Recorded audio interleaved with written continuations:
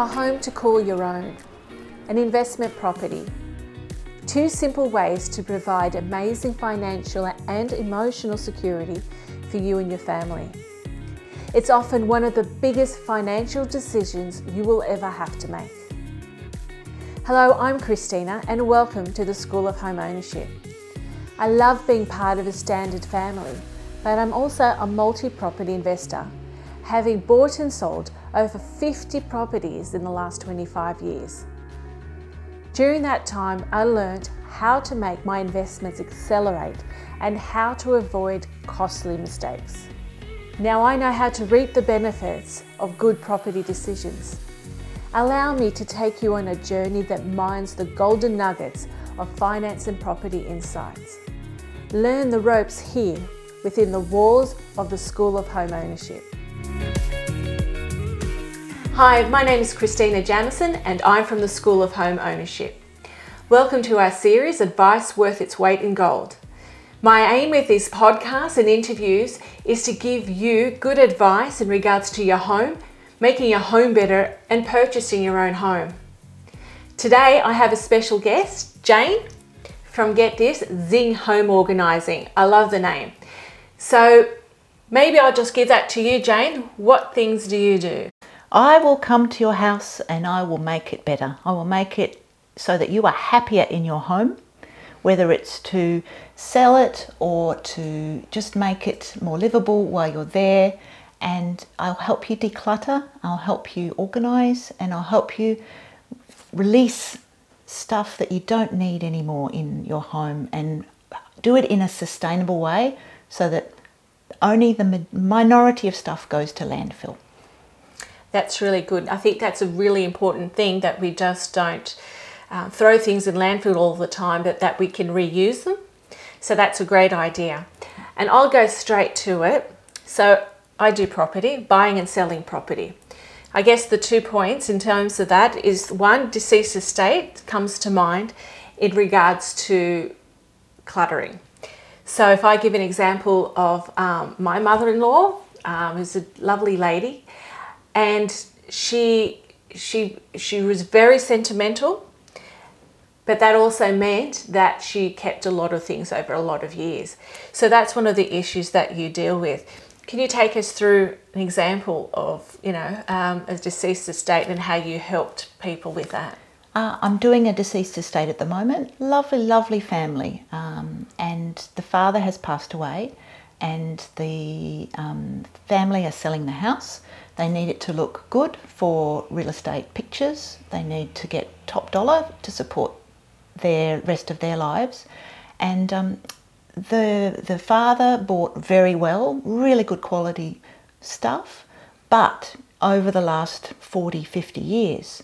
And he's kept the stuff very nice condition, but he hasn't let a lot of it go. So we're finding stuff from his career in the 60s.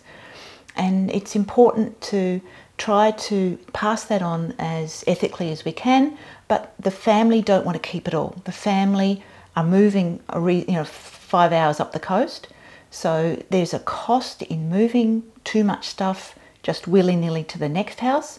So we're trying to give a lot to charity, recycle electronics, and just reduce the amount of stuff that has to be moved, and make the house look really good for real estate photos. Yes, and I guess on that point, in other podcasts, you'll hear me talking about how important it is to see beyond the furniture and the potential in the property. However, when I see clutter, I get very, very concerned. I actually will be turned off by that, even if it has a lot of potential. Why? I'll give you an example where I had a tenant in one of our properties who was a hoarder. And when he left, I can tell you the damage bill was $40,000. So that's the issue that you can have with clutter, with too much stuff. You cannot see the damage that it does, but it does do damage. So that's a very, very key thing when buying a property. If you want to sell a property, get rid of it. What other I was going to talk to you about is making it a home. So a lot of the times a lot of the work is done in preparing for selling. That means you don't get to enjoy it. So what sort of things do you do with people who just want to be able to enjoy their home? Honestly, a lot of the enjoyment you get from your home is to have things organised, be able to find things. One of the stats out in the interwebs is that we spend 6 months of our life looking for lost things. Now, we don't want to waste that time. If we know where things live, if we can see them well, there's a lot of clarity in your life and you can be calmer in your house. There's a lot of people that I work with, when I leave their house having done my work and hopefully made them done my magic, it's like a weight has lifted from their shoulders. And I think it's really important that people release the clutter that they can, because it's not making them happy. More stuff doesn't make you happier. It's just one of the things in life. I think we're getting to know a lot more. Yes, having, coming home to a clean house.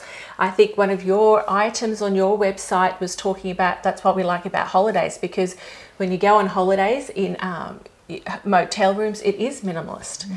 And it has that form of luxury and freedom when you don't have all your stuff, I guess, thrown around you. Now, we were also looking at some stats before. So I'll have to acknowledge that I am a minimalist.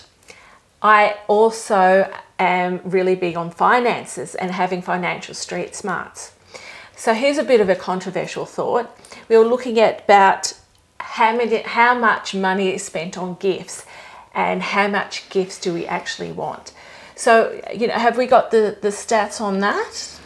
So the stats are, this is a really interesting study on clutter in Australia, and what people tend to do with gifts they don't really want is 49.4% just store them. And we just don't think that's a good idea, because you've got to have a very good memory to store them and possibly re-gift them. I don't think re-gifting is a bad thing, but you really have to be good at remembering, because no one wants to receive a gift back that you've given them. And culture, I think, we're still not there yet. Yes. So, usually go to the op shop, and I feel really bad when someone gives me a gift. I go, I don't want to use this, and I don't want to store it. So we get a bit tricky like that. It gets a bit uncomfortable.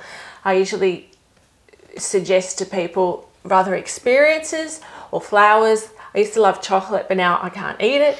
But something that, I don't have to end up storing. And with gifts, unless it's something that somebody really, really wants, I find it a hassle because you do have to end up storing it and finding a place for it. So it becomes a burden. So that's... I agree. We don't want a gift to be a burden. And I heard a lovely tip about the fact that it's actually very good to have somewhere written. It might be in the cloud, it might be a Google Doc, it might be a booklet or something. It's a lovely thing you can do for your family, to give them a list of 10 things that you would like to receive as a gift. And they just pick from that list. And it might be an experience rather than a thing, which I subscribe to the idea that giving experiences is a fabulous idea.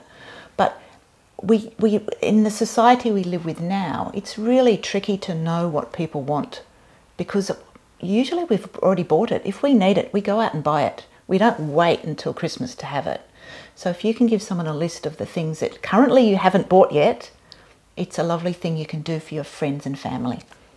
Yeah. Some other things, let's talk about what rooms get cluttered. So my best bet, garage, and there's a spare room. There's always a room, and I don't think it's a bad thing, that you just throw things in and shut when guests come over.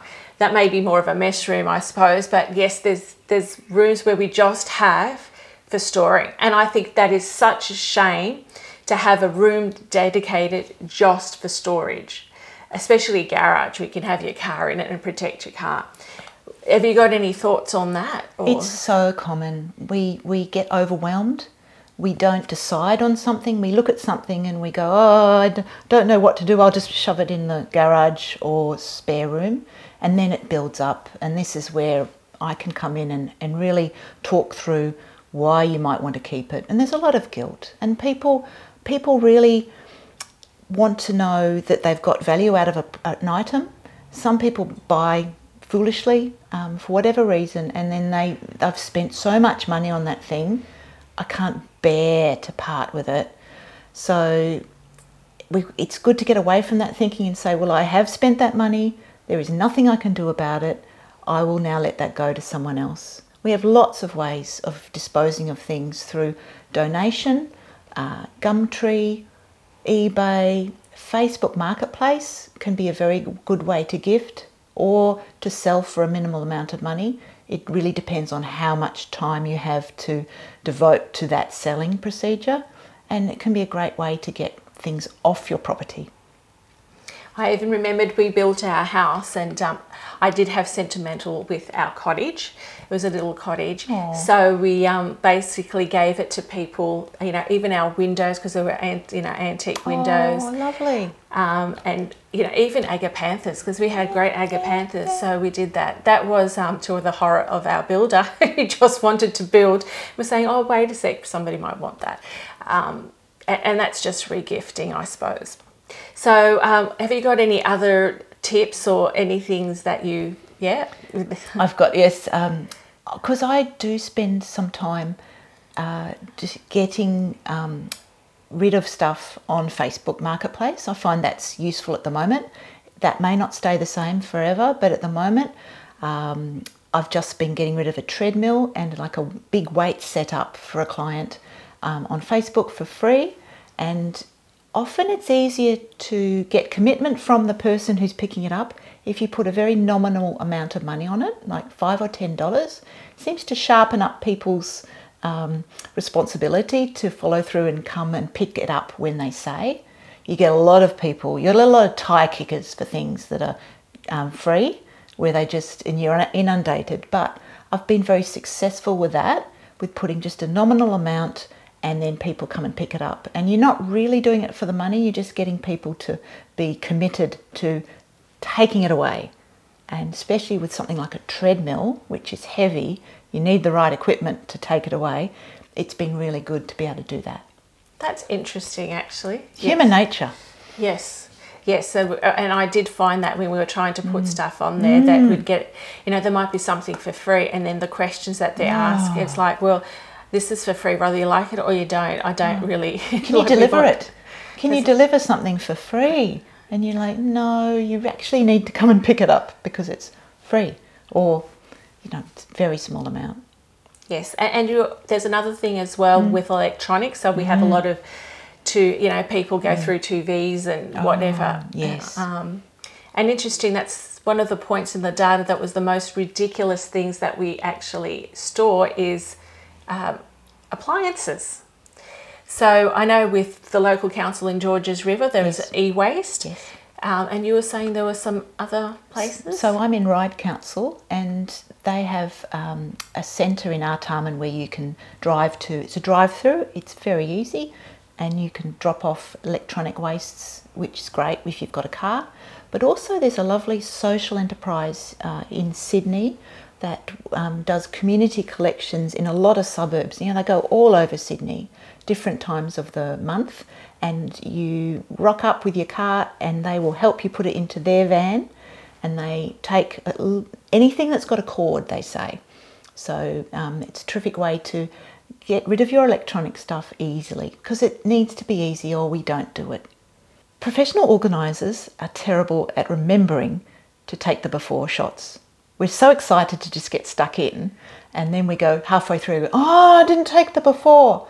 So some of the before ones could have been worse, but the after ones hopefully are very good and enjoyable. We love it. As a human, we love seeing before. We like to see the change. Yes. And we like it looking more organised. We like it being more minimal, less cluttered, more stylish, and less noise, visual noise that we can see.